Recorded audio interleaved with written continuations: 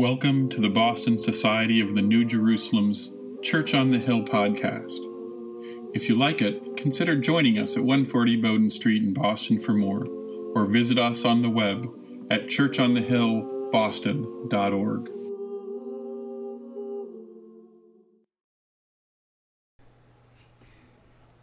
This reading is from John chapter 6, verse 24 to 35. So when the crowd saw that neither Jesus nor his disciples were there, they themselves got into the boats and went to Capernaum looking for Jesus. When they found him on the other side of the sea, they said to him, "Rabbi, when did you come here?" Jesus answered them, "Very truly, I tell you, you're looking for me, not because you saw signs, but because you ate your fill of the loaves. Do not work for the food that perishes, but for the food that endures for eternal life, which the Son of Man will give you. For it is in him that God the Father has set his seal." Then they said to him, "What must we do to perform the works of God?" Jesus answered them, "This is the work of God, that you believe in him whom he has sent." So they said to him, "What sign are you going to give us then, so that we may see it and believe you? What work are you performing? Our ancestors ate the manna in the wilderness. As it is written, he gave them bread from heaven to eat." Then Jesus said to them, "Very truly, I tell you, it was not Moses who gave you the bread from heaven, but it is my Father who gives you the true bread from heaven. For the bread of God is that which comes down from heaven and gives life to the world." They said to him, "Sir, give us this bread always." Jesus said to them, "I am the bread of life. Whoever comes to me will never be hungry, and whoever believes in me will never be thirsty." Our reading from the writings of Emanuel Swedenborg this morning comes from Heaven and Hell, section 286. The origin of peace shall be first considered. Divine peace is in the Lord. It springs from the union of the divine itself and the divine human in him. The divine of peace in heaven is from the Lord, springing from his conjunction with the angels of heaven, and in particular, from the conjunction of good and truth in each angel. These are the origins of peace. From this, it can be seen that peace in the heavens is the divine inmostly affecting with blessedness everything good therefrom, and from this is every joy of heaven. Also that it is, in its essence, the divine joy of the Lord's divine love, resulting from his conjunction with heaven and with everyone there. This joy, felt by the Lord in angels and by angels from the Lord, is peace. By derivation from this, the angels have everything that is blessed, delightful, and happy, or that which is called heavenly joy. Have you ever gotten lost in your attention? I don't know if you understand what that means. I don't mean, have you ever been lost, like walking through a place you've never been before, you don't know where you're going, and you can't find your way out? I mean, have you ever been going about doing something? Have you ever realized all of a sudden that you're someplace, or that you passed the thing that you were trying to get to, but someplace that you didn't realize that you were because you were too focused on what you were doing? I can only assume this happens to other people. If not, I'm in trouble. Whether walking or driving, I have been so engrossed or fixated on something that I was thinking or doing that all of a sudden I realized I went right by what I was looking for. I almost had to put in place a requirement that even coming to church, that I wouldn't talk to Leah as we were driving until we got on 90, because a number of times I found myself driving up 495 after passing 90. We can get really fixated on what we're doing. We can have conversations. We can be doing activities. We can concentrate so much that we lose sight of what it is that we're doing. these moments of distraction are actually something that, believe it or not, our spiritual life does as well. These moments of distraction are very real-world example of our concentration and our focus, and our spiritual lives need focus too. And if we get distracted, it is so easy for us to lose sight of where we're heading. In our gospel reading today, I just love a reading that starts off with the crowd realizing Jesus isn't there. Like they were doing something, all of a sudden they said, "Whoa, where'd Jesus go?" The way it sounds is that these are a bunch of people that, no, they aren't really necessarily really responsible. Maybe they're even confused about who Jesus is, but it's important to note that this crowd in this story, and I can't have everybody read the entire book of John because that's just, every paragraph before the paragraph you read is important for what you've just read. So really quickly, this is a crowd that has gathered because they heard who Jesus was. They wanted to see Jesus heal sick people. They wanted to listen to him and be inspired. They formed around Jesus. They got hungry. Jesus blessed bread, gave it to them. They were eating the bread, and Jesus snuck away while they were eating the bread. Do you know why Jesus snuck away? Jesus snuck away because he was scared that they were going to proclaim him to be the king. Which is kind of interesting because Jesus already in this point is aware of what his future is. He's aware of what he's going to do. He was worried that he was going to be proclaimed the Son of David, who is going to be anointed king for the wrong reason. I don't know if that makes sense. It's not that he wasn't aware of what his birthright was, what his message was, what the arc of his story was going to be. He was worried that he would be proclaimed king because of what he had done for that crowd. So he got up and he just crossed the sea, went to the other side of the sea. He did it without, of course, a boat, just walked. The disciples, they noticed. The disciples went after him. They had their boat issue, and Jesus had to walk out to them. That whole story happened. But then this story opens up with the crowd saying, "Where's Jesus?" A new day came.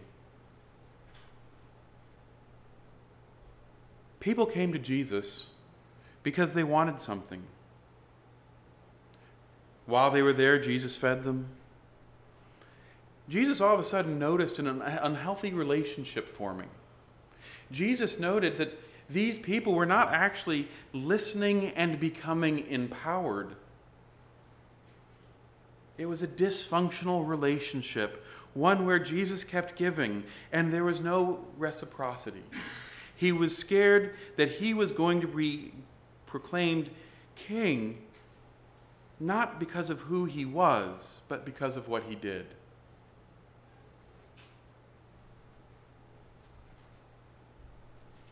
Like the man who asked, what could he do to receive salvation? And Jesus said, give up all that you have and follow me. People are always looking for what is the thing I can do to be okay. And Jesus is not about what can you do. The Lord is about who can you be. It's not about a goal. It's about transforming an attitude and approach to life. It is not about crossing a finish line. It is not about finally getting a reward in the mail. It's about engaging in a life of love. True peace is from God. It is not from the world.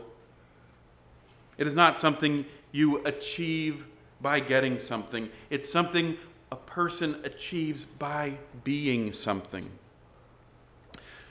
A person may think that becoming wealthy will make them happy. It does not. A person may think that getting something will make them happy, and it does not. It really just matters on whether or not what they have is helping them be in relationship with God and one another.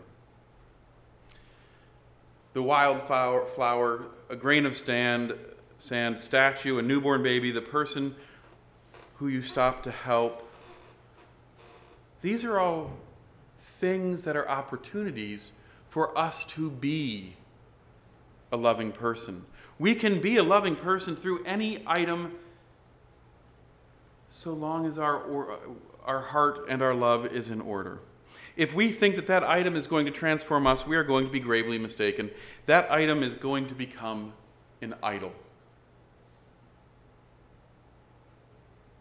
That's what happened with the people who didn't realize Jesus left.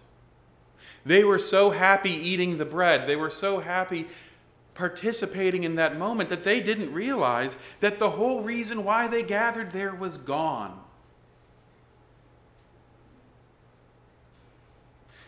There's a relatively famous person who had a bit of an issue with idol worship. His name is Reverend Cecil Williams. And even though I think the United Methodist Church has a policy that you can only serve a church for 7 years, he served a church for 40 years in the United Methodist Church. Most likely because they were scared of what he might do if he went anywhere else. But he served a church called Glide Memorial Church. It's in San Francisco. And there's this great legend surrounding it, where he walked into the church and he looked up at the cross above the altar and he tore it down and threw it in front of the congregation and said, "Stop looking at that cross and start living it." Pretty much everyone I know who was there said that never happened. That was his message, though. He said, coming to church, to sit and worship because you like your walls, you like your music, you like your minister, is idol worship if it's not impacting your life and what you do. He grew the Glide Memorial Church to do all sorts of wonderful things, become a very famous church that gets visits from all sorts of famous people who want to participate in what's going on there. But his message is not a message. Oh, it had a healthy endowment too, by the way, so it's not like he just took this poor church and made it great. It owned a city block in San Francisco. I mean, it wasn't a rags to riches story. But the purpose of what he said was we need to not just do church. We need to be a church. We need to not come here so we can say at the end of the day, we went to church, we're saved. We need to realize that we need to fully understand what it means to be, to act every day of the week as a church. We need to understand that the worldly value of church is not anything other than something that supports our spiritual life.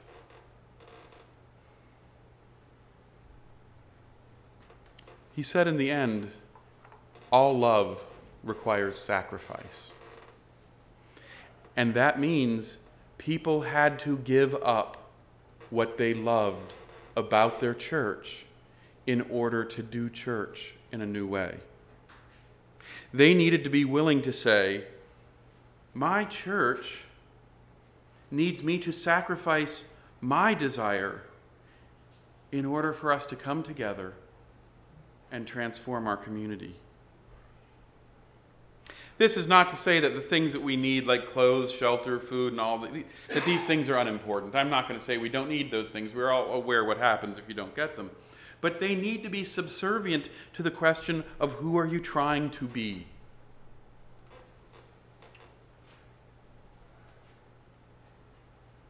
This is what it means for that crowd of people to get into boats and to go to the other side of the sea to seek the Lord. Getting into the boat and working their way across the sea that the disciples just crossed with not an easy way, right? They almost sank. And it means working to find where God is in our lives so that we can be with God and not just be next to God. There's a difference. One is a location and one is a state. Think about things in your life. We have a church that's full of things that are relics. This lovely lectern here from 1926, right? It'd be so easy to say, the true goodness of our church is its history. And we can say that this is what it means to be a good church, is to look back at what the church has done, and I can feel good by looking at what the church has done. That's an idol. To stare at the artwork and the ascending Jesus and saying that's what it means to be religious, if what we're doing is looking at it and getting a good warm feeling, that is an idol.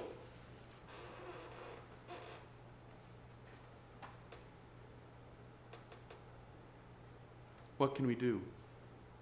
It takes focused attention, and believe it or not, focused attention can be developed through practice. We do not practice in our lives very much, right? You see, practice isn't just doing something over and over again.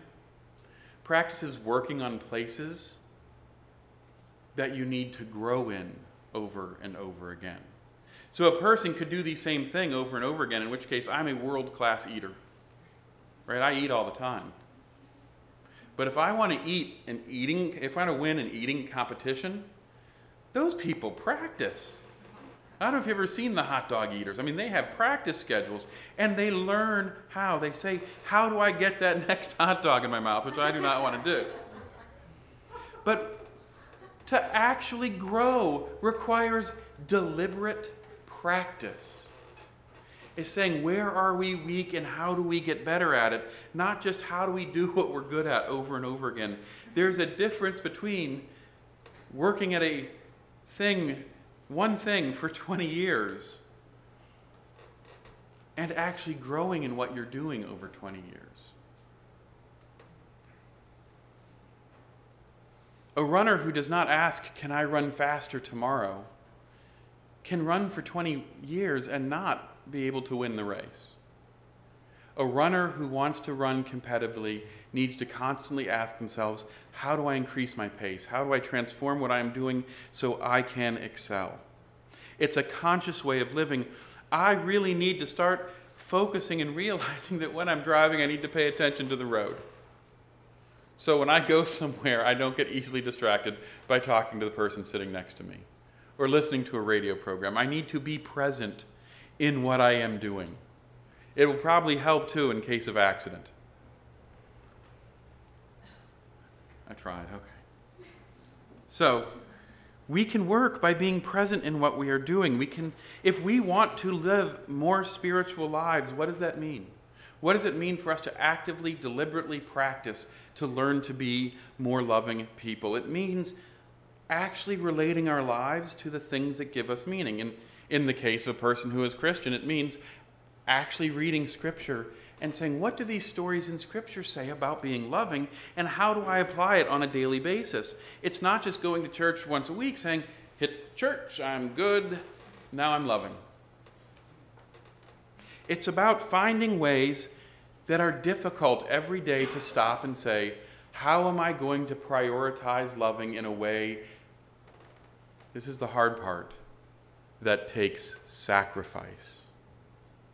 In a way in which I say, this is inconvenient for me, but I'm going to find a way to love that person. That's true, deliberate practice. The person who runs competitively, the person who excels, the person who has grit says, how can I deliberately work on my practice today, even though there might be something else that I want to do? If we can have that presence where we are actually, when we practice, when we drive, when we do our repetitive tasks, if we can actually be in the moment thinking about what we're doing and not getting distracted, then we will not be disciples who are left on the other side of the sea. We will be the disciples who notice the Lord walking across the ocean and say, whoa, guys, let's head out. That's what it means for us to focus, to practice, to become more and more spiritual. May we all seek to grow in faith. May we all practice deliberately to grow in love. And may we all cross to the other side of the sea and find the Lord. Amen. Thank you for listening to the Boston Society of the New Jerusalem's Church on the Hill podcast. If you liked what you hear, consider joining us at 140 Bowdoin Street, Boston, for more, or visit us on the web at churchonthehillboston.org.